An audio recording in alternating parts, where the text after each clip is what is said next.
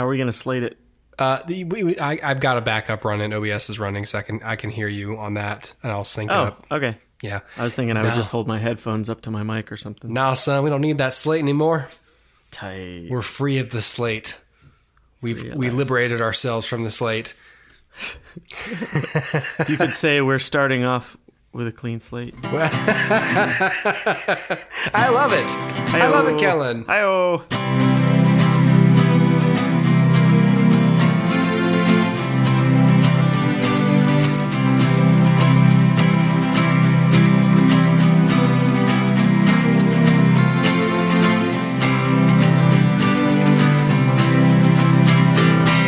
You know what? Let's just start right there. Jokes and jokes.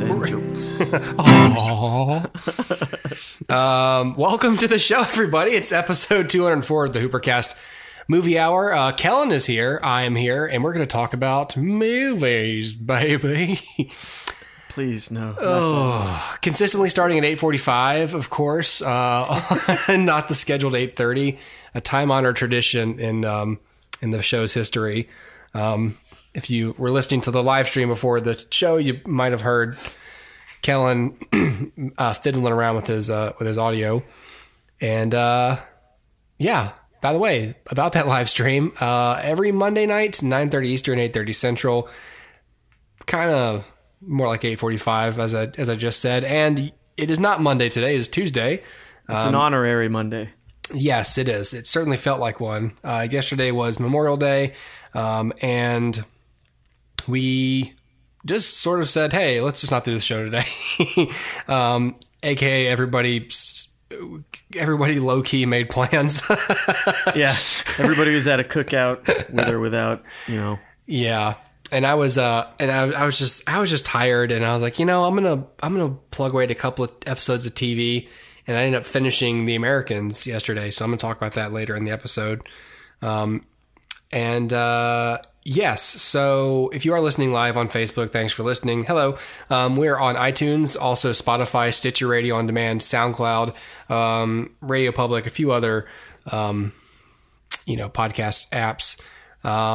And that's where the show runs. So you're not going to hear the whole show tonight if you are stopping in and listening, but you can hear all of it on those modalities by subscribing to the show, and it's free. Yeah. So anyway, I'm sort of trying to check off my little intro sheet here, what I have said, what I haven't said. So I'll just come back to it. How about that? Hi, Kellan. How are you? I'm pretty good. How are you? I'm doing well, man. I'm doing, still can't nail the top of the show here, but I'm really trying.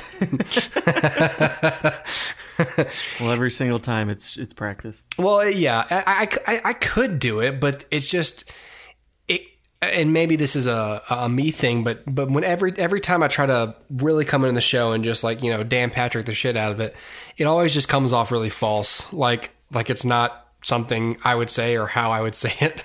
Yeah. But it's just you don't want to get it to the point where you're just robotic about it. So you might no, as well. and it's not robotic. It's more just like, here's a bunch of information that's important to know, but at the same time, it's not that important to know it. So yeah. Dustin's not here to do like the box office numbers. No, I've got the box office, but I don't have his expertise, so it'll be a shorter segment than usual. But I usually I do okay off the cuff with this, so we'll see how that goes. Probably just jinxed myself. Anyway, we are going to talk about the weekend box office off the top here tonight, and Box Office Mojo gave two options this weekend. It's showing 3-day numbers and 4-day numbers since it is a holiday weekend. So let's just do the 3-day. Let's start with the 3-day weekend. Let's start with like regular Friday, Saturday, Sunday numbers for these movies. Then we'll add in Memorial Day afterwards. It's not like it really changes anything except for the numbers themselves. Of course, over the weekend, excuse me, the biggest release was Aladdin, the newest in the Disney line of live action remakes of their original content. And so, of course, here comes Aladdin, opening weekend, making $91 million, which I don't even know what it made internationally. I should probably click on that and see. But $91 million domestically, $139 million on the foreign market. So that's $255 million worldwide. It's got a pretty big budget. My God, 183 million. That was the budget? Yes, that's what this says, at least according to Box Office Mojo. So, I mean, that's the budget and then some, but that's a pretty huge budget. Does it really take 183 million? Yeah, but like 30 million of that is Will Smith. Yeah, I guess so. Or something ridiculous like that. No, I'm sure you're right, dude. I mean, he's obviously the biggest star on that roster, and I would obviously they didn't go to like Tunisia to shoot this movie. It's largely done on a green screen, so I'm sure there's. You mean Agrabah, the non-fictional place? They clearly didn't shoot on location, so I'm sure that there's a whole lot of compositing and work that went to ILM and Weta and all these effects houses to accomplish the movie. So there you go. Which to me is just a whole nother reason not to do the movie live action at all, because if the bulk of your film is going to have to be CG anyways, just go full. Well, and this is someone, maybe I'm putting my foot in my mouth as someone who enjoys the Marvel films, but one, they're not largely CG. There's key elements that are CG because of the type of story it is. This is already an animated film. It's not like Avengers is, it's not like they're adapting Avengers from a 1996, animation film directly to live action just to make some money. I mean, that's a wholly new film that has to be told a certain way, but Aladdin doesn't have to be told in live action and shouldn't be, and is so much cheaper and better if it isn't. I will say though, the buzz coming off this thing is not terrible. At least not matching the terrible that I felt when I saw that horrible trailer. that super. Where Jafar seems like just as relatable as Aladdin. Yeah, because he has like a just barely post-pubescent voice. Yeah, exactly. He sounds 15 years and 1 day old. And he has nowhere near masculine beard. And all I remember hearing was, "Bring me the lamp, Aladdin." Like, something like that. Somebody had to tell me that was Jafar. I was like, huh? What? Oh no! Why is that small boy asking Aladdin for the lamp? No, that's the villain. That's the villain. Oh no. Anyway, $91 million. Aladdin is very, very definitively on top, knocking John Wick Chapter 3 out of the number one spot on its second weekend. $24 million, which is still a really strong strong numbers for John Wick. It's crossed the $100 million mark domestically. God knows what it's made on the foreign market. Actually, God knows, and now so do I. $74 million. $182 million. Wow, that's weird that it's made more domestically. Huh. Anyway. Man, I got to tell you, that's really weird. Even with everybody talking about it, I didn't know it was that high up, because it's just strange to me, because John Wick, when I went to see the original one, I was super, super into it. But like nobody, there was like a B movie at the time. And I guess all the power to him. It's pretty impressive. I read an article that this is the strongest performance of the franchise so far. Like, yeah, officially. well, I saw it twice, so I liked it. Yeah, well, Dustin and I were sort of crunching the numbers before this came out, and we were talking about whether or not this could knock Avengers out, and we both sort of leaned on no. Because Dustin's like, if you look at the opening weekend of John Wick and then Chapter 2, yeah, it's a little more, but not even that much still. But the opening and the attendance for these movies is trending upward. So, I mean, the next installment will probably do pretty well. You can expect, at least. Strong, and it fell off. It's weird. Every single movie, I swear, it's almost without fail. Every movie on the second weekend falls off 50. It's always 56% or more. It's never like, oh, this fell off 30%. It's like, no, it fell off arbitrary. More than half. It's weird. It's always that number. That's strange. Down to number 3 now on its fifth week is Avengers Endgame, with $17 million. That puts it at $798 million domestically. On the foreign market, $1.8 billion. So worldwide, Avengers Endgame has now made $2.686 billion and is really close, is knocking on the door of Avatar's numbers, which it's really only got 100 million and probably about 150 million would put it over the top.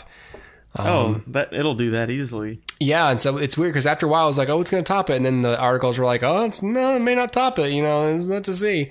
And then they're like, "Well, it could do it now." So it's. Wait to see them leave it in theaters for way longer than. Well, and I keep mentioning this on every single show we do, but we always have a different guest, so I always have to keep pointing it out. Avatar and Titanic those numbers include like re-releases and like and subsequent theater runs. So this is the first run of Avengers Endgame. I mean, I don't know that Disney would do this, but if they really wanted to be petty about it, they could just re-release the film, in whatever, a year or so, just to pull in $50 million more and put it over the top, Yeah. I don't know who would go see. You know what I mean? It would be stupid, but but the principle stands. Down number 4 is Detective Pikachu, $13 million. That one's making some cash there. Okay, so we still have 2 new entries to the box office down here at number 5 and 6. We have Brightburn opening with $7 million, pretty small, and Booksmart, also pretty small, just under $7 million for that film. Brightburn is, I forgot the director's name, but this is one of those times where it doesn't matter to me as much because the people working on it who are sort of more famous are James Gunn as the executive producer and I think 2 of his brothers who are the writers. And Brightburn, if you're on Facebook, you've seen the advertising for this film. It's essentially an alternate take on. It's not Superman, but you can bet that the pitch was, what if Superman was evil? Like, what if instead of like fighting for truth and justice, Superman like got bullied and was really antisocial and aggressive and just murdered the entire town or something. It's an R-rated horror film, and I kind of want to see it. I don't know. Have you seen this, Kellan? No, I was just going to say I had a conversation with a friend over the weekend who did see it, who phrased it exactly like you just said. Yeah. Like, imagine if Superman turned out evil. Yeah. And through the conversation, sorry as an aside, through the conversation, I was like, and he was describing certain elements of it. It's like, oh, it's kind of like Goku getting sent to Earth by the Saiyans, and then I just went, oh, hey, Goku's Superman. Yeah. And my friend just goes, duh. Yeah. And I was like, I just put that together. Oh, dude, every time, like, I put that together the first time someone told me that Superman would beat Goku in a fight. I was like, you're high. Superman wouldn't beat Goku. Goku came here from a warrior planet on a spaceship. Oh. Yeah. And then you're like, oh, wow. Yeah. So basically he said, if it helps make me want to go see it more, Dustin's not here, I can say that I'm not a Superman fan. He said if it makes you want to see it more, you can just pretend the kid is Goku. Goku gone bad. Like if he had actually stuck with being a warmonger. Yeah, if he had done what he was supposed to do, which was go there and destroy the Earth. So who knows? Maybe I'll see it. Does that mean that Vegeta is like General Zod? If Zod like decided to begrudgingly stick around, like, oh, I won't kill you. I guess I'll live here and stuff too, I guess, and be your friend and shit. But I won't like it. Yeah. Anyway, I would be interested in seeing Brightburn. Michael Grayson was on last week, and he was saying he doesn't think that Brightburn, at least beyond this first weekend, will get like the Dolby theater for its showing because they're going to push it out of the way to give it to Aladdin. But he said that he would love to see Brightburn in a Dolby theater, for what that's worth. How's it doing? It's middle of the road reception wise. Yeah, and that's one of those things. It's an R-rated movie. I'm gonna go out on a limb and say that doesn't have a happy ending. So I think that's going to split people. And, it's a horror always splits people. I feel like horror, like, I don't think most people come out of a horror film, universally praising it or crapping on it. Like there's always people who think that it went too mainstream away from the genre. And then there's people who thought it wasn't, mainstream enough and it just stuck to a niche. And it's just, I feel like you and I are pretty good at like going into a film and just sort of being able to accept it on its own merits, unless it itself, like I think we've talked about it before. Rules. Like I've never walked out of a film. Like I don't understand that. Yeah, I don't get that. I mean it's bad unless it really is that truly terrible. But I've never been so wrong. I've never looked at a film and then gone, I think I would like that at least a little bit, and then just been completely wrong. Like I know myself a little better than that. And honestly, at that point, I feel like I'd be mad at past me than the movie itself. I'd be like, you idiot! You should have known that was going to be. Should have done your homework, stupid. Yeah, big old dummy. Yeah, didn't you see the trailer? Yeah. Booksmart, of course, number 6. That is Olivia Wilde's directorial debut. God, if you're listening, you don't know who Olivia Wilde is. That's pretty wild if you don't know. I don't. Sorry. I can't concentrate now. I don't know what to tell you that she's from. I don't know what she would have done. Tron Legacy. There you go. Really? Google That's what that. you went with? Well, for mainstream people, there's just what would I have seen her? People ask me that a lot. Like, there's like, oh, what was she in? I'm like, which, first of all, that's a question I hate. Because it's like, it's not just one thing. People aren't just in one thing. Like, what was she in? It's like saying, where does he work? Yeah. Or, which is a reasonable question, obviously. I'm contrasting it. Where does he work? Where's he work again? Oh, well, he works at the place. But yeah, what was she in? I don't have her IMDb page in front of me, and I guarantee you, if I rattle off these films, I'm looking at films right now, and I'm like, shit, I wouldn't know what to say she was in. The first time I remember Olivia Wilde was Alpha Dog. Oh yeah, which was like 13 years ago. Yeah, it's a good movie. It's good. It is good. Anyway, she was in The Incredible Burt Wonderstone. I don't know what the heck that is. That was that movie where Steve Carell and Steve Buscemi are magicians. Oh no. It did not do well. Magician movies don't do well. No, they don't. Don't do them. If you're listening and you're writing a magician movie, put the pen down. Except for The Illusionist and The Prestige. Prestige, yeah, which I get confused all the time. Yeah, and those came out at the same time, and in doing so, they sort of sealed off the space-time continuum for magic movies. Exactly. They cancel each other out, like matter and antimatter. We're so off topic, but I did see Now You See Me in theaters when it was out. Oh, it was. Oh man, my ex wanted to see it, and I was like, sure. Yeah. And I didn't walk out, sure, as I said. Wow. But I was like, yeah, Jesse Eisenberg shouldn't be in anything. He's the least likable actor I think I have ever experienced. It was okay in The Social Network because the whole time you're supposed to think, God, this guy's such an asshole. Asshole. It's like you just look at him and you go, God, you're so smug and yeah. Ooh, I don't like you. That was the 3-day numbers. The 4-day, I'm just going to...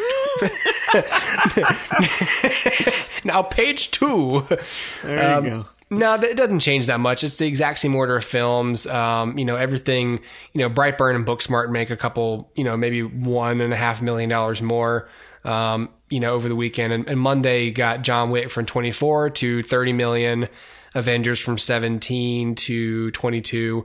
And then, Aladdin... from 91 million to 116.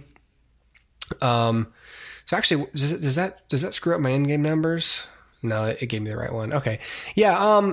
It's tough. You never know how to judge a movie over a holiday weekend. Cause in a way it's like, okay, like it counts, but it shouldn't really count, which I don't know. I don't know if that gets factored into like the numbers when they say, "Oh, this is the numbers that had opening weekend."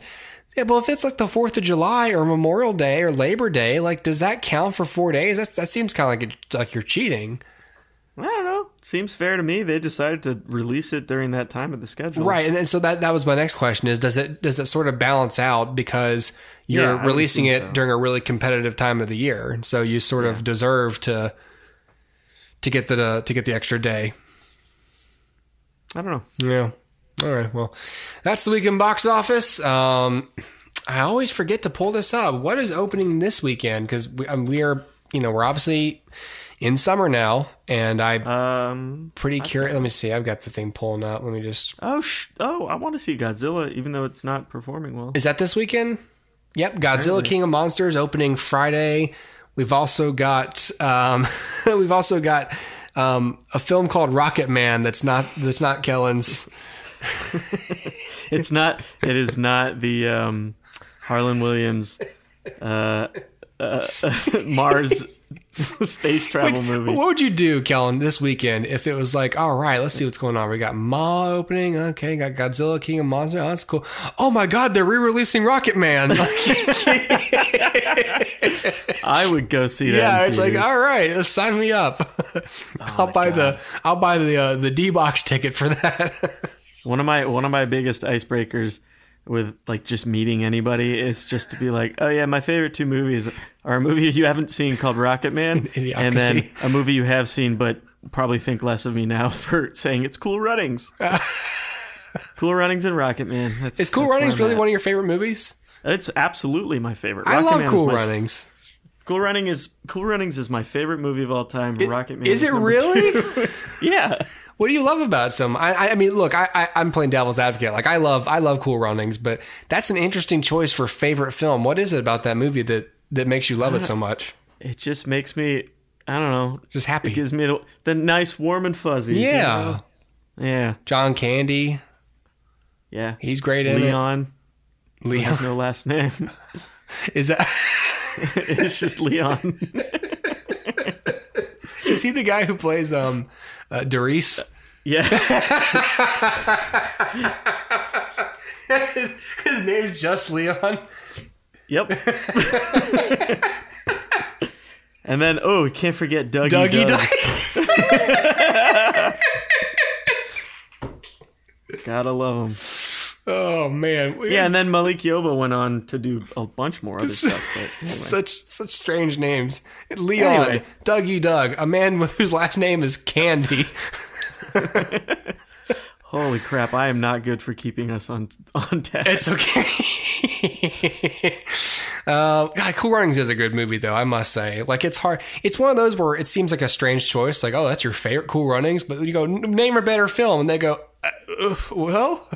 I think a lot of people could name better films. I don't know. I challenge anyone listening right now to email us at hoopercast@gmail.com and tell us what movies do you think are objectively better for what they are, important caveat, than Cool Runnings. Or you can call into the show, actually, 251-333-8732. Leave us a voicemail and explain yourself to me why you think Cool Runnings shouldn't be Kellan's favorite movie. See how I did that? If you do want to go to the theater this weekend and see some stuff, there is, like I said, 3 movies I have heard of coming out this weekend. There's Ma, which is a ridiculous-looking horror film starring Octavia Spencer. Yeah. There's Rocket Man, which is the latest, possibly ill-advised biopic of a living musician, or recently dead musician in the case of, oh no, Freddie Mercury died a long time ago. Anyway, yeah, popular musician. I was trying to link too many things that shared nothing in common with each other. Starring Taron Egerton. This is the story of John Elton. God, Elton John. I know what this movie's about, you guys. And there's Godzilla King of Monsters, which is, I guess, is that a direct? This is an actual sequel to the 2014 Godzilla, right? I think it's not. I mean, it's a sequel to it, but it's not direct. As in, I don't think there are any continuing characters except for Godzilla. What's his name? No. No. What's his name? Ken Watanabe. Ken Watanabe. Yeah, he's a returning cast member. All right, I'm pretty sure that's it. He's a big draw. Well, anyway, okay. Well, it looks cool. That Millie Bobby Brown is in this film also. From Stranger Things, and I thought I saw Kyle Chandler in there too. Yep, that guy was in the Peter Jackson King Kong also. A lot of big monsters for Kyle Chandler. Really? Yeah. Wait. Then oh my gosh. Yeah. Then this is how they're bridging the gap for the movie that's going to be King Kong versus Godzilla. Do you think so? Because no. I'm talking about the Peter Jackson King Kong, not Kong. Oh. Yeah. So I didn't see the most recent one. No, not Skull Island. No. Okay. I was like, I don't know, Kellan, because the Peter Jackson King Kong takes place in the 30s, and he looks about the same age. I'm pretty sure I saw him holding a cell phone, so I'm not sure the actor is immortal. Yeah. Anyway, well, actually, I have something to say about these movies coming out this weekend. You could actually see any of these movies this weekend and get $5 off your first ticket if you want to use Atom, which is a ticket app, if you didn't know that. About the context I was just using to talk about it with. Anyway, yeah, $5 off your first movie ticket. If you want to click the link, it's actually in the show notes on the live stream, and I'll put it in the show notes of the podcast if you're listening later. But it's Atom, AOT. Wow. Let's try that again. atom-tickets.pxf.io/Hooper. It's complicated. That's why I pasted it down there for you so you don't have to use your memory and stuff. If you want to use that to get your tickets, it's $5 off. And if you like it, you can keep coming back to Atom. And then every time you buy tickets from Atom, you can be supporting the show that way in a very small but significant way. You could do that. Plus, it's just good. Dustin uses Atom all the time. I have used Atom one time to buy my tickets to John Wick 3, which is the last movie I saw in theaters. So I will leave it up to you to decide that I'm obviously going to use it again because it was cool. It was so cool. The guy ripping the tickets didn't even know what it was. He almost didn't let me in. And I scanned the code and he was like, oh, showed him. Was he 80? No, he was like... You just made him say, oh, this is amazing. He just, I don't know. He was whacked out. I don't know. He was 17, you know. Anyway, yeah. So $5 off your first movie ticket. Atom-tickets. Just click the link. All right. Kellan, you know what? Yep. This is a great time to... change the subject and talk about Game of Thrones. Oh boy, let's do it. They're coming. Our enemy doesn't tire. Doesn't stop. Doesn't feel.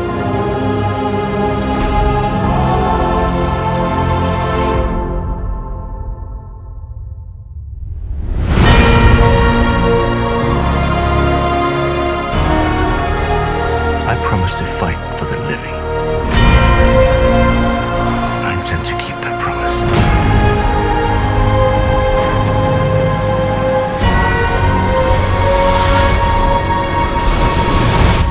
Let's give just a basic, like we would a movie, okay? Let's give a non-spoiler, generalized reaction to the maybe the finale or the final season or the show as a whole. For anyone who's... Here's the thing, though. See, okay, if you're listening and if we were talking about a movie right now, we would normally be saying, you know, here's, you know, my star rating for this film. Here's what I like about it. You know, maybe some issues with it. And here's whether or not I think you should go see it. And then we would tell people, hey, we're going to go into spoilers, depending on the film, and we'll go into more depth. It's hard because if I'm having to sit here and recommend whether or not you should watch Game of Thrones, then you've been sitting around for 8 or 10 years while this thing's been going on and you've actively not been watching it. So I feel like I'm not really here to recommend the show to anybody necessarily, although that's sort of the utility of this show. So I'm sort of at an impasse, so I must just say, Kellan, just real quick, just so I know, can I get your answer real quick so I can formulate this thought?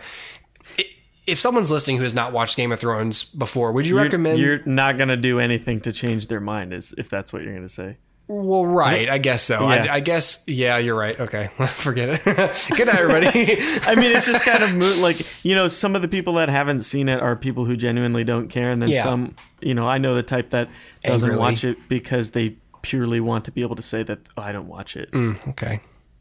Yeah. Well, they must have fulfilling lives. Maybe, you'd hope. Yeah. Well, okay. I guess I'll just say this.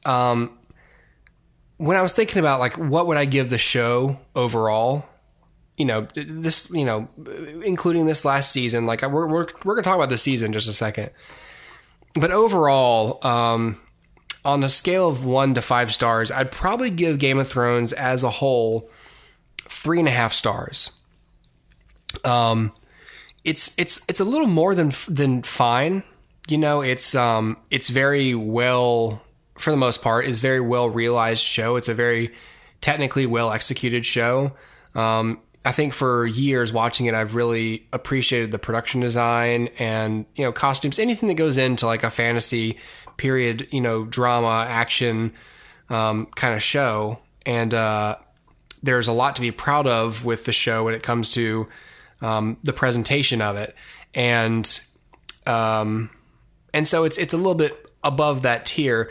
But I think the fact that it sort of just kind of lost its way in terms of story and character toward the end of the series, that would sort of dip it down, because to me a 4-star is I liked this, there's stuff I like, and then there's a little bit there for me personally, and then there's 5 stars, which is like I loved this, and I didn't love this show. I liked it, but I liked it a little bit less than like being able to stand back and look at it as a whole and go, it is good. Because it's just, I don't know. It's a time investment. So when it comes down to it, like, this isn't a show that I would watch all the way through again, like I would with like Justified or Breaking Bad or The Sopranos. I wouldn't watch this show all the way through again. So that kind of lands it down at a 3.5 stars for me. I don't know. Kellan, what are you above that or below that? I'd give it about a 3. Yeah? Yeah. Okay. I was super duper into it from its first season on. I would say I read all the books, but I guess I'll be pedantic and say that I listened to all the books on audiobook while I worked, so that people don't want to yell at me when I eventually say that later. Yeah, when you're pulled before a grand jury, Mr. Stover, did you in fact read these books, sir? And I'll be like, damn it. You're like crying, no, I listened to them. So I had the benefit of essentially listening to the book and then the first season of the show, which it was pretty close, and then seeing how the divergence between the books and the show kind of spiraled. But I don't know. If it hadn't been for the poor quality of the last 2.5 seasons, I'd probably give it a 4. But yeah, me too. We're probably gonna widen this into a larger conversation. It's just, I think what it showed is that television writers have tropes that they can't escape. And when they are, when the source material is gone and they're just given an outline, they just go back to the same TV well and dump out a lot of the same crap on top of characters that had been better realized than I think the writers even realized. I don't know. Yeah, it felt like fan fiction. That's what I always say. It feels like watching someone's fan fiction come to life. There's this idea, of course, that like, I think that as a writer, you need to be, it's fine to be good at one thing principally. Like, this is what I adapt novels. This is what I do. Like I adapt novels into screenplays. Like there are writers who make their living just doing that. And there are writers who only write original stuff every like 7 years. And that's their art. And there's other people who write for TV or adapt this or that, whatever. Like, but I think that if you're going to be a showrunner and if you're going to be in charge of writing a TV show, you know, who knows? They could have been a victim of timing. Like, oh yeah, well, obviously George is going to finish the books by the time we even get close to the end of the series. So I'm not too worried about where the show's going to go. And then you get to season 5 and it's like, hey man, do you even have like a manuscript? And he just goes, nope. And they go, oh, fuck. Yeah. They're, you know, they're probably, you said that they're waiting, you know, to see, like, oh, he'll certainly be done. Yeah. With this he'll finish. Those are, George, that's the voice of people who are expecting someone to do the work for them, basically. Like, yeah, you're here to adapt the books, but I mean, thinking for yourself would also be nice, sir. Yep. Well, I think he's gonna have a heart attack and die before he. I'm not even joking. I'm sure he's got a dead man's trigger and a what do you call it? Someone that writes after you're dead. Oh, like a ghostwriter or something. Sorry, I didn't mean that. Is it a ghostwriter because he's dead and he's a spooky ghost? I didn't mean that.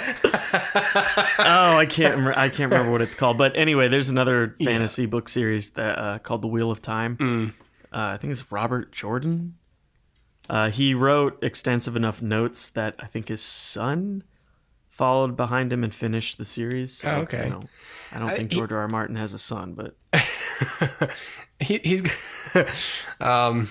well, it's possible he probably has a lot of notes scribbled somewhere. Or he might. I mean, there was a guy who wrote 3 large books on like what's his name from England during World War II, Winston Churchill. There was like, I think after he wrote the second book on that guy, he died, and so the notes were basically finished by another writer. So the third book is released is you know, technically authored under both of them. Yeah. I mean, there's gonna be some understudy, someone that the publisher like insisted, like, hey, look, just in the event of your death, like, we would like blah blah to have access to your notes so we can actually finish the book. I don't know. I mean, I don't at this point really care how because I never read the books, so I'm not invested in how the book story actually ends. You know, it's whatever. There's people out there who think that when George will now finish the books because the popularity for the show is still high enough to where he could get people to buy them and possibly get a more satisfying ending than the ones they got on the show, in a brilliant marketing move by him. And that somebody might come by and adapt the show again now that the whole story is complete, and that people will then see that show as the real Game of Thrones, and they'll look back on this as just some weird fan fiction that existed because the books weren't finished. I mean, that is, I'm not going to call it a popular theory, but that's a theory out there that that people believe, you know. I don't know. I'm actually excited for the books to come out. Yeah, if they do, you know, if and when they do, because even if like the general middle thread story is exactly the same and plays out the same, there are tons of really interesting side stories going on in the book that the show never touched on. Sure. Which, you know, it really always, it sucked because it shows you that they're inconsequential. Yeah. Unless the writers really deviated from what the book ending is going to be. I see what you're saying. So, yeah. So I don't want to say spoilers because it's not a spoiler for the show, but if you intend to read the books, there are lots of characters that haven't been resolved so far in the books that you're like, how can what is going on with them be so unimportant? I don't understand. That was one of the things about the Harry Potter books that those actually did pretty well. At least I remember was like, because we watched Deathly Hallows Part 1, and then in the 8 months between that and Part 2, I read all the books for the first time, and so I'd be reading the books and I go, oh, this is a subplot I don't remember. This is okay. And then I got that thought in my head like, oh, this must not matter because they didn't adapt it. But then it would come into play towards the end of the book and I'd be like, oh, okay. Yeah. So the ending is a little bit, just a little extra layer that's on this ending now that makes sense. But I can see why they cut this because that's largely unimportant. It's still fun and good and and enhances everything, but it's not essential to get Harry to this ending. What book was it that had Rita Skeeter, who could shapeshift into a ladybug? She was a reporter. Yeah, I don't remember what book. I mean, she was in. What book did she show up in? I think that's Goblet of Fire. Goblet of Fire is when she shows up. Yeah, I remember. Like, she was a pretty important thing in that book. She had a little bit more of an active role in the plot. Oh yeah, and then she's not even in the movies. I don't think she is. Yeah, what? Rita Skeeter. Oh yeah, Rita Skeeter is a significant part of, because that's sort of when you start to get. This. What movie? You saying she was in the movie? Yeah, she was in Goblet of Fire. Yeah. Wait. Yeah, okay, yeah. Then my whole point is moot. So no, well, she was obviously a bigger part of the books, but like Rita Skeeter was like, because that's how they started to introduce this idea of like the media, like sort of starting to twist Harry's words, and Jeez. That's where he started to experience like, oh, perception is reality, you know. Yeah, but my dumb ass was saying that Rita Skeeter wasn't even in the movies. So apparently I don't even know. Yeah. Other than an idiot. Well, how about this? Let's do this. I'm going to throw it to a break. We're going to cut the live stream off. And again, if you are listening to the live stream and you want to hear the rest of the show, we're on iTunes, all the podcast platforms. Go find us, HooperCast Movie Hour. It's a white logo with some sketch renderings of me and Dustin. And this is our 204th episode. We do this every week. It's fun. We have Kellan on sometimes. We have other people on other times. And we talk about movies. And TV occasionally. All right. So yeah, back after this. HooperCast Movie Hour number 204. Be right back.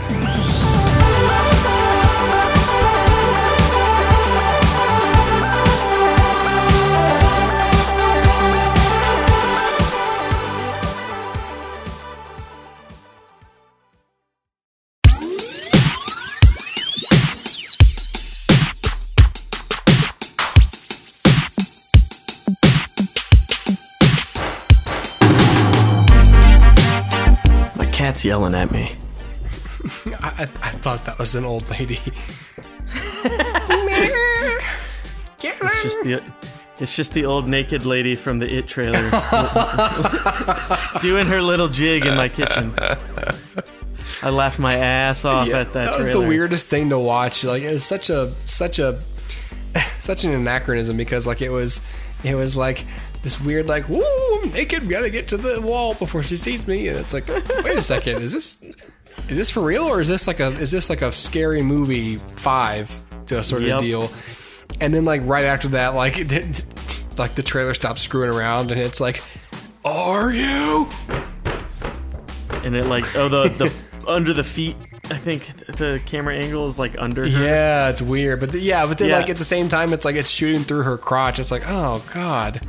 Is that what am I supposed to be scared of naked old people? My friend Willis and I busted out laughing. That's so weird. When she did the little like, so she does the little like creepy, randomly dropped frames. You know what they do that where to give them like the creepy girl from The Grudge kind of look. Where she's crawling around the ground and all that jazz. Yeah, so they do that with her once, but they do. Yeah, when she first walks in, she's like down the hallway or something. Oh. Anyway, but then when she does the little like naked scurry across the kitchen in the background, I was laughing so hard. And I didn't know what I was watching, and it like cut to the young, whatever her character, Beth. Her name. Yeah, it cut to like the young child actor, and I was like, oh my god, this is the It trailer? That wasn't supposed to be funny? Oh no. Anyway, I'm back. I'm back. Okay. Obviously, because I was talking. All right, back on HooperCast Movie Hour. Kellan is joining me. My neighbor Kellan. Howdy. You still I haven't opened my SoundCloud app in a little bit. When's the last time you put a song out on SoundCloud? Like a week and a half ago, maybe. I'm gonna have to get back I slowed down for a while. I probably will for a little bit longer. Work is like crazy right now, so. Dude, me too. Like I was public about it on social media. Like, hey guys, I'm gonna like start writing again, and I'm letting you all know because I want you to hold me accountable, you know? And then work just started piling up, and I just couldn't do it. I haven't written anything in months. It was a colossal failure to like try to like, you know, basically adopt the internet as my sponsor and keep me writing. It just didn't work because it was, you know, obviously no one's going to check in like, hey man, did you write? Yeah. You know, did you get your 10 pages? Hey, did a good job. You know, hey, good for you. Oh, you know, it's not always easy, you know. But God, I just got so busy, and I just couldn't. It was one of those things where I was like, I don't have time to write, and it just, I don't know if this is a sad thing or not, but it's one of those times where when I just sort of put the extra hours into the job and get the overflow taken care of, I do feel strange. I don't know if it's the same feeling, but right now it is. It's like a nice methadone of that feeling of having written the pages. It's like a similar feeling of, okay, I took care of the work. I feel better now. Yeah. And it's, I don't know, it's not the same at all, but it's enough to where it's like, okay, well, I have to get this done and I'll feel better when I do. So let me just do it. Yeah. I get that feeling on freelance. Yeah.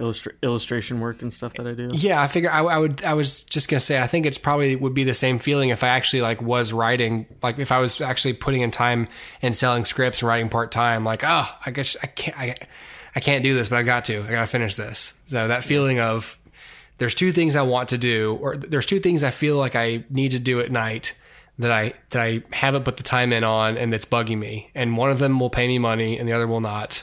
So which one am I going to do? You know? Dude, I'm the same way. I've been doing way more music than illustration for the past 6 months. Yeah. Literally doesn't make me money. I was doing this show almost nightly for a few months. Holy crap! Not the entire movie hour, but I was doing cutting it together and everything. Yeah. Well, no, like I was months ago or years ago, whenever we did, like when Dustin and I would like gang tape the video show, we would record like 4 half hours in one night. And then I would spend like 2 weeks like editing them, like with a bunch of different stuff. And it just, eventually it was like, why am I doing this? And it was taking up all of my time. Dustin felt bad because I was just doing all this work. And then like, you know, even when we were like, hey, this is just gonna be like an audio show, I was putting out more audio. I was like, okay, so when we don't do the movie hour, I'm going to do like a nightly film news show, and I'll just sort of throw it in there to supplement it. And that was fine, but it was just hard to do it. I'd come in here every night and sit down and talk for like a half hour, and it was fun. But after a while, like I ran out of steam, and I was like, okay, like, whew, it's hard. Yep. I mean, and you're expected to put that much effort into to put that effort into your job. Right, exactly. And it gets exhausting. You know, it's one of those things where it's like it's fun, and I enjoy doing this show. I love having you on and Michael on and John, and doing the show with Dustin. Dustin and I have, you know, I maybe I'm more serious about it than he is with this particular fantasy. But I've told him, I say, wouldn't it be great if we could just do 3 hours of this show like every day, like live on Facebook, and like actually make money doing it? Like, wouldn't that be cool if we had like a legitimate like side business with this show? Like, that'd be awesome. And it would be awesome, but that's not what we're doing, you know? Yeah. I don't know. You probably are like me too. And a lot of the things that I want to do the most are the things I have the most control over. Yeah. Well, exactly. Like nobody gets to tell me what to do with my song, but even in freelance illustration, they're like, you know, I get notes back from my client. Yeah, it's just nice to have one thing that you're like, this is mine. You can't have it. You can't touch it. And everybody does what I say. That's why I'm cool with like this conversation happening right now. I don't care that we're not talking about movies at all right now, because oh yeah, Game of Thrones. Well, because one, I don't have a segment producer telling me like, you know, to move it along. And even then, like Dustin and I got really good at doing the show like on a bullet point, but then like it was just too much traffic copying. You know? Yeah. And we were you know, we want it to be tight, like a real radio show, but we also, it's not, and it doesn't have to be that tight. There's no, you know, we have one commercial break because we do have an ad, but like it's not imposed by the half hour, you know, I can take that break whenever I want. So, anyway. Yeah. Anyway, hi everybody. Welcome back to the HooperCast. We're talking about the show, obviously.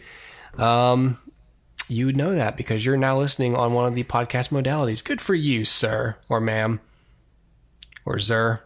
Good for you all. Thanks. We're talking about Game of Thrones a little bit more here tonight with Kellan. So this season was short, 6 episodes, which is not enough in a season that's not like Silicon Valley or Barry, like an hour-long drama that usually does, 12 or 15 episodes in a season. To do your final season with 6, I just in principle, like that was the first like red flag to me with this season was like, just 6? Like, you're going to wrap up this show? You just brought these characters together. You're going to tell this whole story in 6 episodes? Are they going to be like 3 hours long?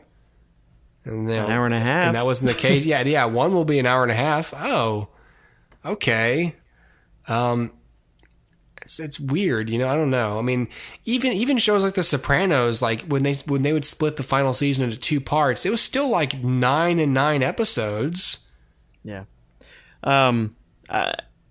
So yes, I agree that it was fast, but the thing that bothers me the most is that there are like when a character was traveling or doing something, it was always used as like a method to kind of either remove that character or have some other story unfold on their journey. Yeah. So the show didn't play by its own rules. It literally was like jumping. Like someone in one scene goes, "I'm going to go to here," and then like the next scene they're there. Yeah. And you're like, this used to be over the course of like a season. Like all of this feels like somebody's pressing the fast forward button on, I guess, a VHS. Yeah. Do they have fast forward buttons still, right? Yes. Yeah, they do. Not just Yeah. Okay. All right. I don't know what the kids these days. By the way, just a side note, fast forward on a VCR was way more effective than fast forward on streaming. Oh, it's that terrible. shit breaks all the time. It's so frustrating. It's horrible. And I was an ace with the VCR. I knew exactly how fast it was and what the delay was on the stop button. Woo! Yeah. And you could see what was going on screen, and that's what Game of Thrones this season felt like. It felt like someone had their finger on the fast forward button. Yeah.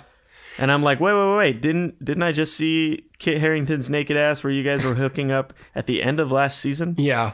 And now, like 3 episodes in, I'm supposed to like feel something? Right. Yeah.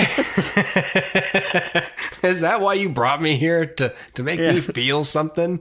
It didn't work. I'm sorry to disappoint you. Wait, are we in a spoiler zone? Yeah, we are. I was gonna ask you, what did you?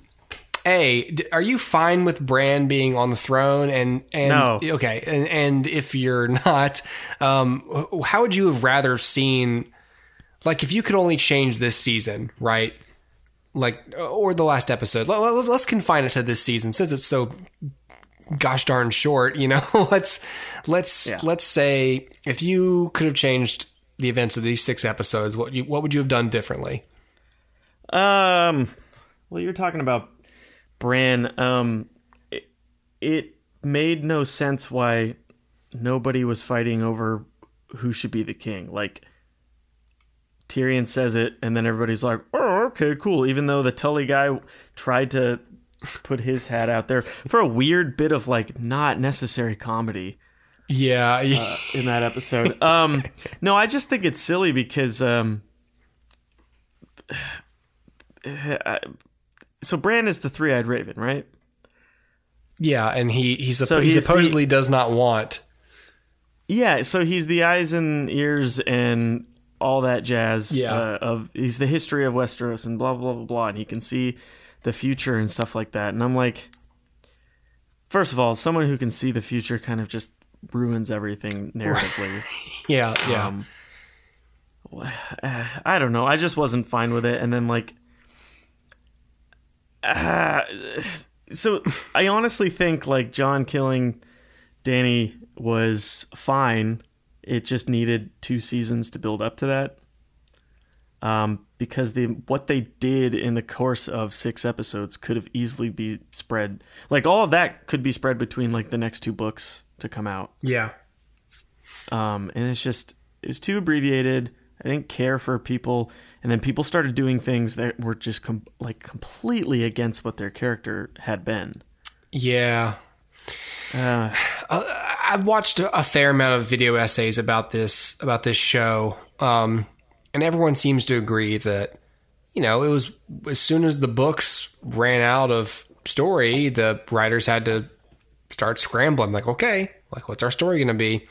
Yeah. And that's where subtlety and implied, a lot more implications sort of went to the side, and you had to be and they started getting a little more explicit about a little less clever with the dialogue when they had to come up with it on their own, and they couldn't stick to the characters' choices. And so people like Tyrion, who are famously intelligent, started making worse and worse decisions, but with no ironic twist. Looks like your luck ran out, Tyrion. It was he just started making dumb decisions, and not learning from them, which was strange. Even Peter Dinklage, you can see in interviews, he's like, why am I doing what? Why is he there's a famous one, it's floating around online, where they're interviewing him about the Winterfell, the Battle of Winterfell.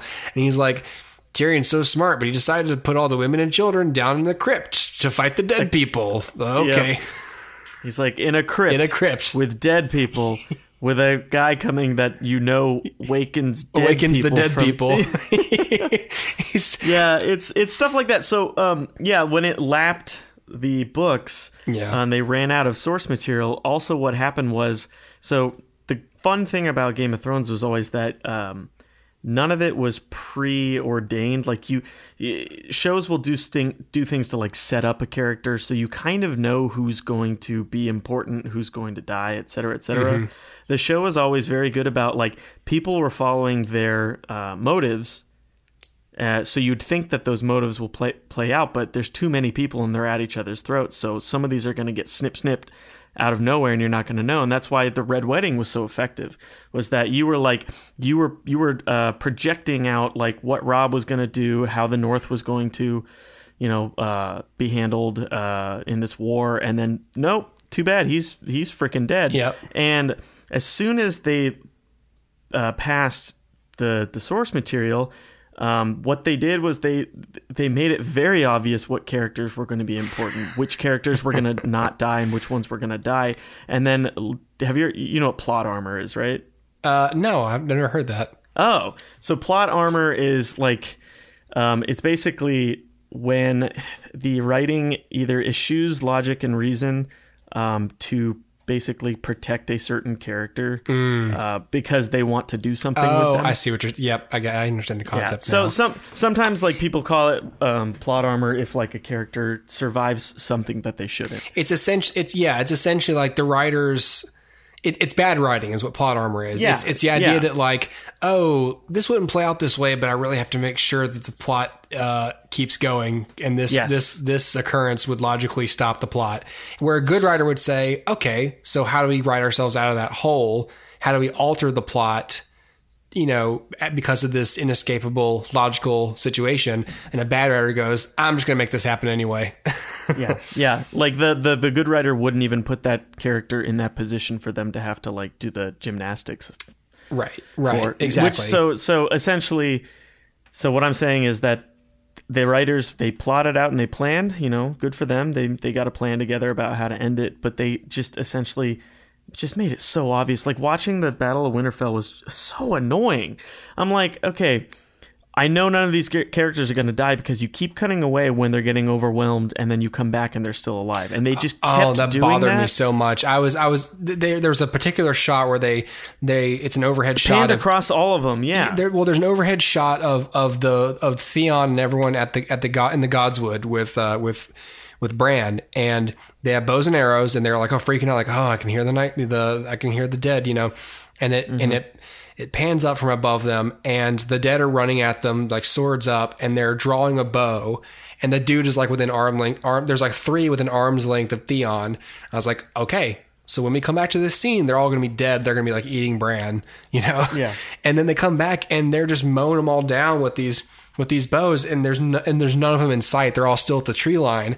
It's this makes no sense. You cut away from a very explicitly shown like, hey, they're going to get overwhelmed. This person's being overwhelmed. Like, yeah. And then you're cutting back and it's like, oh, they didn't even get close. Like it's inconsistent. It's bad directing. Yeah. The show did that episode and that whole battle sequence did it all the time. And it was exhausting. By the end of the episode, I watch this by myself. So, if I watch a comedy, sometimes I don't laugh out loud all that, by yourself. You screamed at the TV. Well, yeah, so I have no reason to say anything out loud, but I remember like when it showed this shot of it panning from like Podrick to Brienne to Jamie and everything, just like flooded with people for like the third time. I just said, "Fuck you" out loud, and I was just so frustrated because it was a really cool thing that they could have done a lot better, but that it's almost like none of the writers thought to maybe look into fighting strategy and all this stuff. Like, right? How did Daenerys get back like thousands of Dothraki that all got slaughtered? There's I've heard of a guy of a couple of like medieval. Like medieval siege strategists, like watch the episode and go, what the fuck are they doing? Why would they do that? Like why would you send? Why would you send them out that far? Yeah, why did you send the horsemen out that far? Like you can't even see how many there are. And that was stupid. And also, you have catapults for fire. Yeah, I don't think they got used. Yeah, why would you put the Yeah, it just felt like they said, okay, we have all the visual pieces, so let's just do whatever we want. Yeah. And like, that's why the Battle of the Bastards was, I kind of feel like I should go back and watch that and see if there's any of that bullshit going on then. See, maybe, and it's possible, but I just remember so vividly that Battle of the Bastards was just competently done. And there was a shot in, I think it was the 5th episode. It was the one after she burns the shit out of King's Landing. And there's a whole lot of like wonders of following Arya sort of like stumbling through King's Landing, sort of narrowly escaping being burned to death. And then like getting a daughter and mother killed. Yeah. She lured them out of safety and they got killed. Poor writing. But those shots were effectively done. I was like, the show used to do this all the time. They used to have these really good tracking shots with these steady cams, and it was really effective and a good blend of like practical and sets with obviously the CG element. All made to look like one shot. And I sort of thought, I got a glimpse real quick of like, oh man, that's some of the craftsmanship that used to be present in this show. Like every episode, every episode used to accomplish one of three things. It was always a really good performance, a really good acting, or really good like technical, like cinematography. There was always something that stood out about every episode before like this season, and a little bit of last season too. Like the writing got kind of dumber, but there were still like technical things that I could appreciate. And I saw that shot and I was like, what? Is there going to be more? And there wasn't. Yeah. To me, what that is it is the muffled screams of the creatives saying, we can do cool stuff, we're just not getting good material. I know. Yeah, I like to think that shot was like, okay, did David and Dan go to lunch? Okay, guys, throw out the storyboards for this scene. We have 1 hour. We're gonna do this all in one shot. Let's do it. And they just shot a ton of takes of Arya. And then in the edit bay, Dan and David were like, hey, what happened to the quick cutting BS we wanted to shoot? And that guy angrily throws his hat down and says, I didn't do it. Okay, I didn't do it. No, knowing them, he probably went, no, you directed this whole portion. Yes. Here. This was your idea. It was your idea. Yeah. And they're like, well, yeah, you're damn right. Yeah, of course it was. Yeah. They didn't pick us for Star Wars for nothing. They are the Damon Lindelof and what's his face of Lost fame. The David Lindelof and what's his faces. What's his name? Carlton Cuse. Carlton Cuse. Oh, fuck that guy. The guy who looks like Ted Danson. He looks kind of like Ted Danson and Ron Perlman. he looks like if Ted Danson was Smart Hulk from the Avengers. Yeah. If Ted Danson half hulked out, that's Carlton Cuse. I was gonna say just brutish, but yeah, half Hulk is pretty good. If Ted Danson got stung in the face by 1,000,000 bees. Oh Jesus. So Yeah, I think we're on the same page as far as what it was lacking. Yeah, it also felt rushed. Well, so my question is, why did they rush it if it's such a cash cow? And they, people had to have said, like, we need this, this much time to get this amount of story. What I heard... Why wouldn't they say, here, have as many seasons as you freaking want? That's basically what HBO did. HBO, I saw some article where I believe someone from HBO claimed, like, we told them they had as much time as they needed and as much money as they needed. They pretty much, the claim from HBO was... we offered them everything that pretty much was like, this is not our fault. Yeah. And the prevailing theory is that Dan and David wanted to get done with the show so they could go ahead and go work on Star Wars. Yeah. And that seems to be the most logical explanation, aside from I'm sure a few details that aren't altogether important, but like mostly seems like, yeah, we could do 2 more seasons of the show, and try to wrangle and get. And I heard it was that, and also that the actors are getting too expensive, so they basically had to. That's why the season was shorter, and that's why the budget, I guess, was smaller, because you're having to pay all these actors who are stars now, and the creatives are sort of have Kathleen Kennedy waiting on them to come start this Star Wars movie. So it's just a bunch of like, okay, well, shit, we just got to get this done. And it came out like a rushed, half-assed, last minute project. And so I keep looping back. Obviously I'm frustrated. Sure.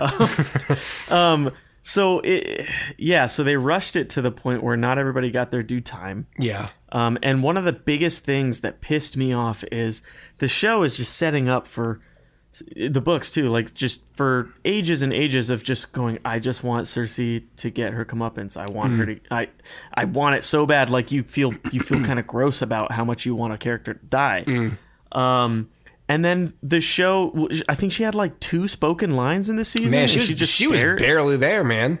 Yeah. So, okay. So the freaking like apex of this story of this the usurper on the throne that we all hate. Yeah. We forget about her for like 4 episodes. And then when she was getting like, the town was being destroyed and everything, and she was, Qyburn was getting all worried and stuff like that. I'm like, I don't even care anymore. Well, when she died, they also didn't show it. They did it a freaking screen wipe with bricks and stuff. I mean, you assume she's dead, but like, sure. Really? Yeah. See, for me, here's how I felt. I didn't feel... when all this stuff... when every character meets their conclusion, be it death or, where they'd go, I didn't feel much. And it was mostly... and I was telling my wife, I said, I think it's because we waited so long between seasons, and the writing was so bad that I've sort of lost my connection to these characters since last season. Mm-hmm. And they weren't clever enough in this short amount of time to get it back to me. I said, listen, because she was like, oh no, they took some pretty bold choices, at the end there to put them in these situations. I said, well, it's not that bold because it's the end of the show, and you don't have to write the next episode. So you can write them into whatever interesting or, scandalous situation you want to write them into, because you don't have to follow it up. You don't have to pay it off. So said you have to raise the bar for a final season, because they're finally going to make definitive choices and kill characters, because they don't have to do a show without those characters after the thing is over. You have to raise the bar. You can't treat it like it's mid-season and they're doing these things. You have to treat it like this is the end. And I expect more from the end of a show than when I got here. I got standard fare for the end of a show, which is why it's a 3.5 star ultimately. But like I said, I just wasn't connected to these people anymore. And so when someone like Cersei, they barely put her in the rest of the show. And it's like, I hate this person, but every time I see her, I don't feel anything anymore. It's just like, okay, like, I don't know. And the only thing that I was left thinking through these whole episodes was, well, this is going to go one of 2 ways. Either she's going to get her comeuppance or she won't. Like, and I found myself prepared for every eventuality. And of this show, whether she actually got away and lived, and we never got the satisfaction of her dying. I was prepared for that. I was like, oh, they could go that way, and I mean, I sort of thought there's nothing they can do to end this show that's going to be interesting to me. Like they can make this choice or that choice, but ultimately I just don't feel like I'm going to be that interested in what they decide to go with. So I was actually fine that Cersei got killed, off screen by a bunch of bricks, because ultimately it didn't matter to me how she died. And I also sort of felt she didn't deserve like a big salacious death either. I just think she deserves screen time leading up to it. Sure. Yeah. She was an afterthought. It was weird. I was fine with Bran being chosen as the king if the scene's going to go that way. If the whole thing is Dany has still managed to break the wheel, even if she didn't survive to like oversee it, then yeah, you're going to have the smartest people in Westeros talking about who should be king dispassionately, which is still kind of weird. It sort of works narratively if you want to think of like, oh, well, obviously we don't need another person just taking the throne because look what the fuck just happened. So let's not do it that way. Let's try a new way. And I was fine with that, but it does betray character because the Three-Eyed Raven is not even a person anymore. He doesn't want, and so of course that for their whole thing is like, well, maybe that's why you should lead, is because you don't have any like malicious motivations. But then Bran says, he says, why do you think I came all this way? Which makes it seem like, oh, this guy's been planning this since he became the Three-Eyed Raven.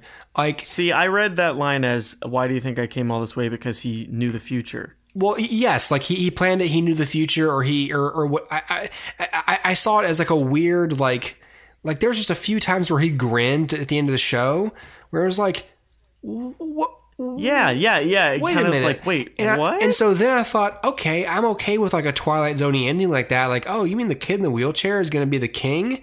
Like, oh, and he planned it and whatever. But it's like, but how though? He didn't have an integral role in all these characters' lives that actually moved the chessboard around that much. Like he had zero effect on Daenerys. Like he really did. So how could he have, manipulated things to where she actually came to Winterfell and all that stuff? Like it doesn't make any sense. So yeah, I don't think he manipulated it. I literally think it's just that he knows the future, so he just goes where he has to go. Right. So like he's like Donnie Darko following his weird little trail.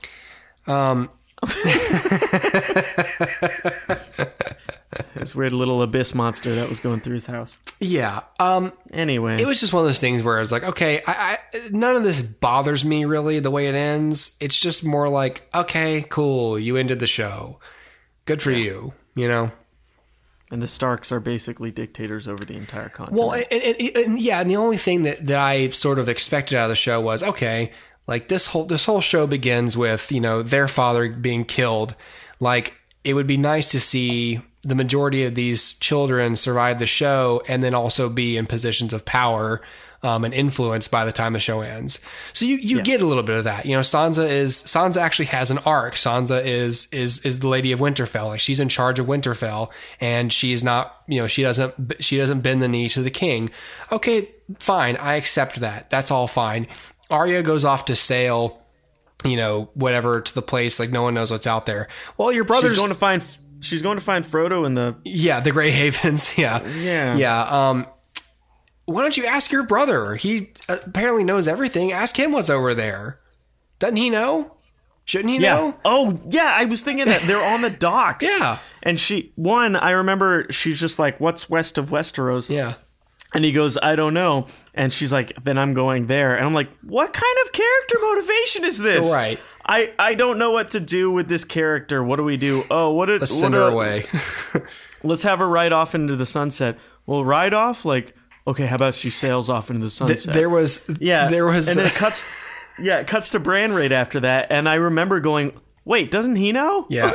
He's just messing with her. Like, she never paid me back the $5, so I'm going to make her sail around the world. Thinking, he's like, I hate that bitch. I don't want her in my castle. Yeah, I'm going to send her away it's going to take her about 7 or 8 years to sail around the world. So that should buy me some time to have some fucking time to myself. Yeah, there was that. There was also a lot of people online who were going, why does Grey Worm have this much power? Like he's walking around like, it's like, this man doesn't deserve to live. Like, wait a second, dude. Like, what are you, second in command here? Like, she made him head of of her armies or whatever, or something like that. Right. I think that was. But yeah, it is really weird. Yeah. I'm like, didn't what do you just care? kinda... You're a mercenary. Like, what do you care? Your queen's dead. Just go home. And his girlfriend's dead too. Yeah, man. Man. Well, he won't go and do nothing anyway. Yeah. Okay. Do you have sticking plot points that remain untied that piss you off like I do? I don't think I remember anything. All right. So, do you remember how like they showed a lot of this? Not a lot, but when they showed it, it seemed really important. Like when the Ice King turned the baby from what's the wildling guy up north who has babies and offers it to them. So he turned that, into a weird little ice baby. And they always like used body parts to make the spiral shape. Mm-hmm. They have that flashback to the children of the forest, and the children of the forest help them escape the whites that are coming after them when they're talking to the three-eyed raven and everything. Yeah. Hold the door and all that jazz. Yeah. All that stuff north of the wall felt like that was going to be the important thing. Yeah.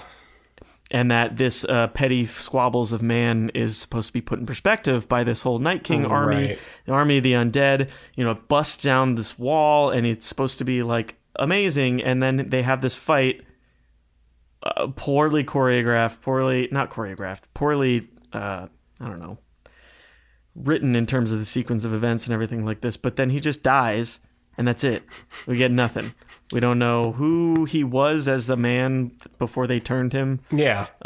We don't know why he's got, why he can bring things back from the dead, what the baby was all about. It's just, I don't know. I think they were holding back on that because I think that stupid stuff is going to play into this prequel thing that they do. Yeah. It just felt so strange. He was dead, and then that was it. That was the biggest threat in the whole show, and then it was it. Yeah. Yeah, I don't know. The biggest threat in the whole show, and ultimately it was pretty easily dispatched. Like, they shot it like it was supposed to be really difficult, but then, like, I guess the characters figure out a way to fight 9 of them at a time each, and it became easy, whereas before it was like handling one strong person, like one person on PCP. Like, it was like, oh my God, like, he's just, you know what I mean? Like, it was just, bath salts. Just like this body would just run and flog itself into you, and you go, oh shit, like, I can't even raise my sword up. Like, and then they were slow zombies inside of the library. Right. Oh my God. Yeah, it was like they were berserker, like World War Z zombies crawling on each other to get over the wall.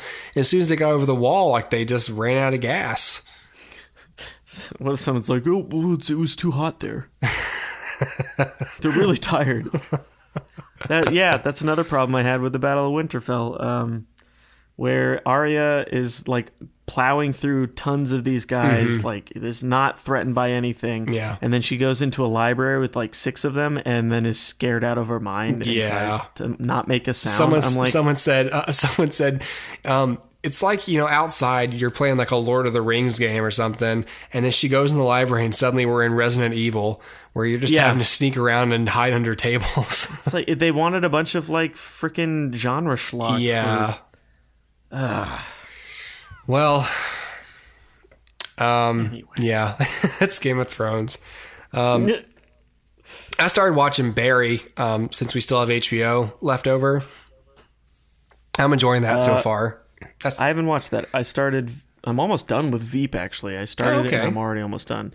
And Chernobyl, which is amazing. We've been watching. I've watched 2 episodes of Chernobyl. So I'm probably here's my quick thoughts on Chernobyl so far.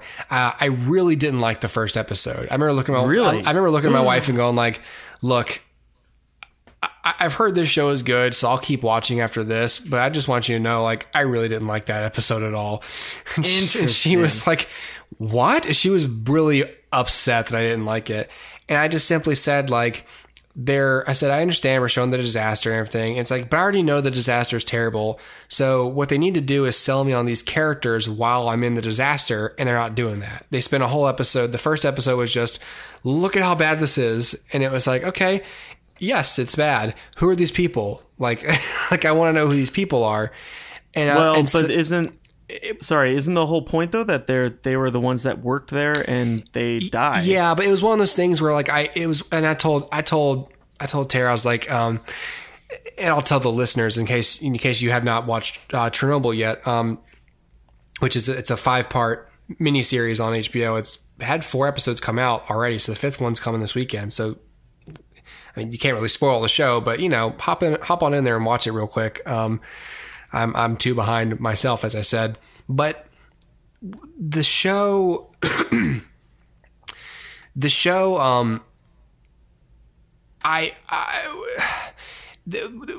opens with a disaster happening, and then like it's bad, and people's skin, radiation burns, and the graphite and everything. I told Tara, I said, this is one of those shows that's hard for me to sort of get into, like on one level, because I don't know, I'm not very good with history, and so I can't watch shows like this with a very true north, because I can't tell what the writers are assuming I know. I can't tell what they're harmonizing on. Like, is this supposed to be some like, conspiracy theorist version of what went on in Chernobyl, or is this a straightforward historical drama of it? So it's one of those things where I'm like, I don't have a baseline for what's going on because I don't understand the history of this, and I don't want to have to go read a book about Chernobyl before I watch the show to understand it. So I do expect a little bit of like plot hand-holding for the first couple episodes while you explain to me what's going on and why it matters, other than... And I have this rule with movies and TV. I know that people are trying not to die. That's doesn't count for why does this matter? Oh, I'm surviving. I know that, but why do I care that you survive? I need to like you. Or you're the villain. Explain to me why you're the villain. Like one or the other. So for me, they set up this episode where this is happening and there's people talking in it, and there's people obviously trying to make less of the disaster than it is. But I was like, okay, so is that a bad guy, or is that an ignorant guy, or is he right? Or I couldn't tell anyone's motivations because I didn't know what was actually going on. So it was just hard for me to get a baseline. Now the second episode was completely different. I loved the second episode. There was a lot more explaining done, and it was done well and clearly. And I was introduced to Jared Harris's character a little bit better, and Stellan Skarsgård's character, and you immediately understood the character dynamics. You understood what was at stake. You understood why time was of the essence. You understood everything, and they did a great job with the second episode. So it was one of those things where I go, okay, like, And it's fine because it's a limited series. Like this isn't a big 4-season show that I'm just getting into. Like I started watching it with everybody else, and there's only 5 episodes. Like it's not that big a deal. And so I said, I'll come back for the next episode. And I'm glad I did, because now I'm enjoying the show, Yeah. The third episode was great, but the 4th one that aired last night, actually, it's a Monday show. That episode was freaking awesome. It was amazing.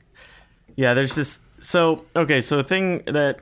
I think I mentioned it in a text message or something that, between all of us. It was on Instagram. Anyway, so, like, how some people believe in ghosts and some people believe in, like, demons and stuff like and then, like, supernatural, like, aliens that come in UFOs and, probe people. Yeah. So everybody's got those things that they're afraid of, and like I don't believe in any of that stuff because I'm such a pedantic asshole who can't take anything as a anything but truth. Anyway, radiation to me is that, like, the way that some people are afraid of ghosts, or like, being in an old haunted house or something like that. I'm afraid of radiation because it's like the closest thing to a boogeyman monster that you can't do anything about. So I'm really into this show because the concepts... This is like your radiation. Worst fear. Well, yeah, and what it does to your DNA, and like, just... It's terrifying to me. And if you haven't read about like this thing called the elephant foot, which is like a coagulation of nuclear fuel and sand and dirt and stuff that seeps down. It was the thing... they're talking about it going through the bottom oh wait, you haven't gotten that far. No. Never mind. Okay. Anyway, so like there's creepy pictures of this thing that are all pocked by radiation affecting the film and stuff like that. And it's like, in order for someone to take this picture, they probably took 20 years off of their life. Oh my God. Yeah, like, so watching the show, so my counterpoint, if I loop it back around to you saying that the first episode felt listless, I don't know. It might be worth going back to watch it over again either now or later. Yeah. It starts out with the taped journals of the main character, and like I think the first sentence is what was it? It's like, what is the price what of what are the price of lies? Yeah. So that literally is what the show is about. You'll see, like, the more episodes you get in, and if you read into the history, so much of the USSR, the Soviet, propaganda machine was hiding information not only from the world but from its own people. Yeah. And all that does is basically create a horrible snowball where shitty consequences come from this lie, and then come from this lie, and then come from this lie. So like everything that goes wrong is the fault of, this the way that this authoritarian society functions. And you just see the stories of all the people who are innocent, and you really do start to, feel for a lot of the characters, and you just see how it destroyed their lives. And if there wasn't that system of lies and obfuscation and all this stuff like that, like a lot less people would have been affected. Yeah. All the way down to why it even exploded in the first place was not sharing information with people. It's crazy because like if you know anything about like, the destruction of the self, the destruction of the ego, like any of these, therapeutic like principles of self-improvement, then when you see like, world governments or large societies of people, essentially the damage they're doing on a large scale, essentially to avoid being seen as incompetent or weak, it's terrifying to think that like pride essentially has such horrific and permanent consequences for millions of people. Like, just to avoid looking weak or stupid or vulnerable, the Soviet Union lied to its own people and cost millions of people their lives, and made it way worse. Millions more like a normal life and their descendants. So, and the other interesting thing about it, as this now turns into a Chernobyl podcast, another really amazing thing about it is that the very nature of telling that story shows you the like crazy like honor and sacrifice that just the everyman does or gives. Like it's basically like people knowingly like they won't get a direct answer from the government telling them that like, if you take this job you're probably going to die like, in a year or two. And the people knew it, but they know what the cost of of inaction is, and it's just kind of like amazing to see, because there are a lot of people that put themselves into that position. They tasked divers with going through highly irradiated water. That's how the second episode ends, and I was pointing out the same thing to my wife. I said, this is what's really good about shows like this, is that you're going to show the people who we have no idea that these people were the heroes that actually got the truth out or actually did something for their country to solve the problem. You have three people who, and I said, do you notice how they named them all on camera? She's like, yeah, so what? And I was like, they're naming those people so that people know the names of the divers who actually did something. Mm-hmm. It's like they're trying to highlight these people because they're heroes, and they're risking their lives and then some to actually drain the tanks or whatever so that they can the core, Yeah, and then when they came, sorry, it's the same. It's the same principle as the film Valkyrie. Like there were notes in if you've never seen the film Valkyrie, it's a great film. It's about the Germans inside Hitler's government who tried to assassinate him, and there was notes in Klaus von Stauffenberg's journals And part of the reason why they even made the movie was it was the same principle that von Stauffenberg wrote, and it was, we have to show the world that we're not all like him. Like the principle of like, there are people inside this government and inside this society who actually care about our people, and we're not beating the drum of the ruler who is in charge. Like, we care, and we will defy our whatever, our I don't know, leaders, I guess, like, or the rules or whatever, if they are a threat to the people we swore an oath to. And that's what's always fun about these historical dramas, is especially when it involves either cover up or like an assassin, or, you know, assassinating a dictator. It's the same thing. It's interesting. And it sort of reminds you, like, hey, it's not that simple. It wasn't just us versus them. It was us versus him. And then some of them were trying to help, you know? Yeah. Yeah. Yep. And also, shoot, I forgot what I was going to say. I don't know. It's a really good show. Yeah. Basically, I'm mooching off of Zach and Emily for HBO. To listeners, this is a couple that is friends of ours from college. Yeah. And I don't think I was the cause of it, but I remember I was like talking about Chernobyl a lot, and it gave me the benefit of Zach getting into it and deciding to keep HBO until it's over. So he was like, "Yeah, I did watch that Chernobyl show, and it's really good." And I asked Emily if we should keep HBO for it, and she agreed, and so we are. And I was like, "Yes, I can finish Veep." Nice, good job. Anyway.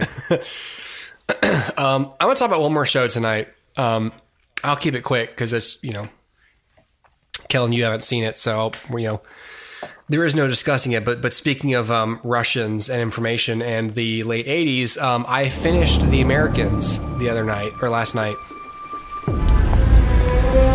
This work can be too much for people, even the best ones. It's just that somewhere, I don't exactly know how, something got lost. You're going to have to make a decision to commit to this life or to get out. It's not easy, and it doesn't always end well. You know, not everybody around the world wants us to be able to live in peace. There are people out there who don't like our way of life. The only way to get to peace is to stand firm against those who wish us harm. And believe me, they do wish us harm. There's trouble back home. What are you talking about? Something came up. One of our couriers went over to the Americans. It's been a gold mine. We're gonna get the illegals here and all over the country based on what we're learning. The Russians are sitting down with us in public, negotiating this big treaty, but behind our backs, they're still on our weapons and our technology. We've been mad about this a long time. I get why, but this is it now. We believe in something so big. They tell us what to do, and we do it. But we do it, not them. So it's on us, all of it. The Americans was a series on FX. It ran for 6 seasons. I watched it all on Amazon Prime, so you can go watch it there on Instant.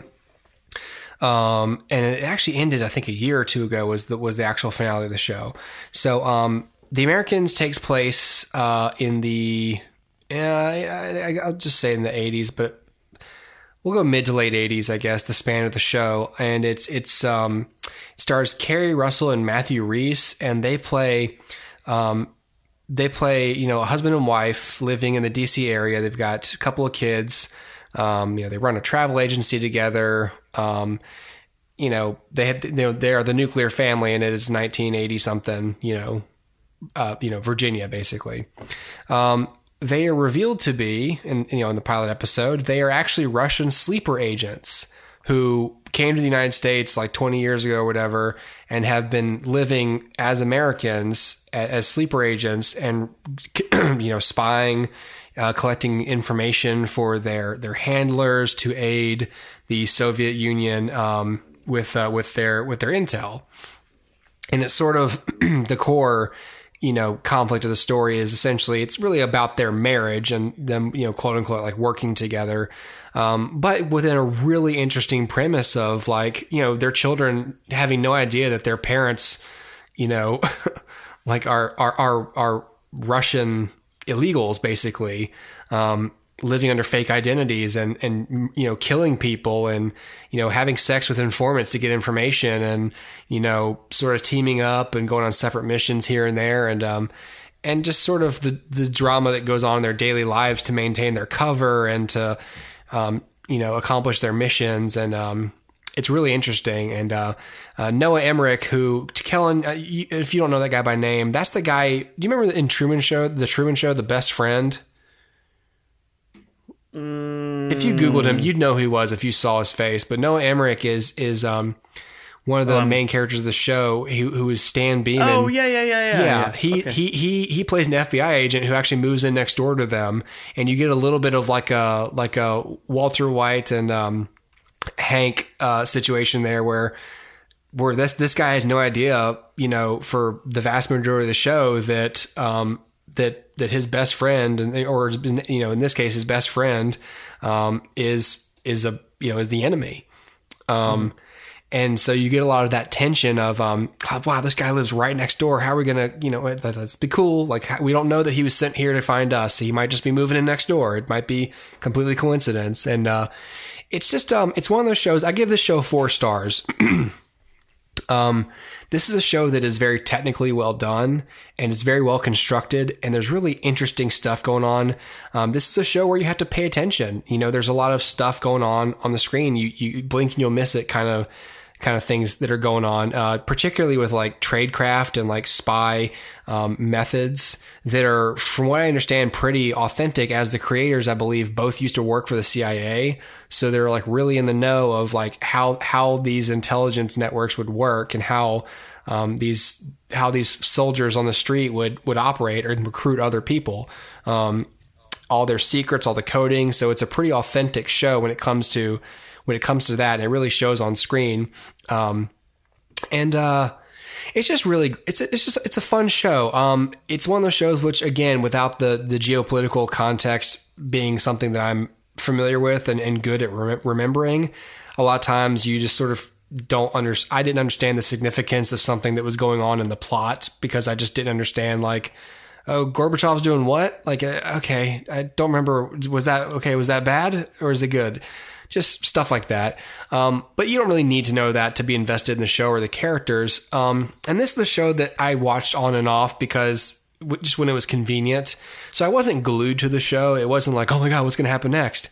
Because it was always kind of hard to watch in a way, because I was working earlier and earlier hours. And so I was more and more tired. So it was hard to get through an episode because there's a lot of talking, like there's a lot of dialogue scenes. And then there's a whole lot of scenes where there's no dialogue because people are spying on other people and not talking or listening to coded messages or reading coded messages. And so, so the show is very technically well done. It's just one of those things where it's an acquired taste, but I would recommend people watch the show because it is just well executed, spy thriller drama. And I really think they stuck the landing on their final season, which was just 10 episodes. And all the way up till, the last few minutes of the final episode, I was not sure how it was going to end up. There's a few scenes in the finale episode that remind me a lot of The Sopranos, in the sense of, okay, as the episode gets closer and closer to the end, they're doing more and more mundane tasks in the next scene. I keep thinking, oh my God, they're going to be shot any second, or something horrible is going to happen. And it was just one of those things where it really was a nail biter. And even after like the episode crescendos, there's still a few scenes after that where you go, okay, but I still want to know where does that character end up? Where does that character end up? Like, where's all this, where are we leaving these characters? And, it was a really satisfying finale, that had emotional weight to it and that really made sense for the characters, I think. Yeah, I don't know that I'd watch it all the way back through, just because the watching experience, it was more like the story was kind of cool, but just the pace of the show is a little slow for me. So I wouldn't watch it again, but I would tell people, if you haven't seen The Americans, it's only 6 seasons. It's a tight 6. And it's interesting. And especially if you're into history at all, or you were alive during this period, it might be kind of fun to watch a show set in a context you're familiar with. So yeah, that's The Americans. And, FX does good with these shows. It's hard to, a lot of these, it's never a bad idea to start an FX show. If you haven't watched any of them. Like I said, Justified is one of my favorite shows. And that's a show I will watch again, because the experience of watching it was so, and I don't even remember how Justified ends, the series. So it didn't leave a lasting impression upon ending, but the show was really fun to watch episode to episode. So that's why I'll watch it again. But The Americans is a little more ambitious, I think, in what it's trying to pull off. And it's written within the constraints of real world events. So it has a higher bar than Justified does. So I applaud them for being so ambitious with what they wanted to do with that show. And I think they accomplished it, pretty well. So good on them. Yeah. I think that's gonna be it, Kellan. Cool. That's the show this week. I haven't watched The Americans. Is it, how many by how many? How many episodes by how long? Like average per season? Like 12. It's relatively recent, and it's on FX, so it never had that. Oh, so it's about 42 minutes then, or something. Yeah. Hour long broadcast length, but or 50 minutes. Honestly, FX can kind of get away with those. Those stranger air times because they're cable.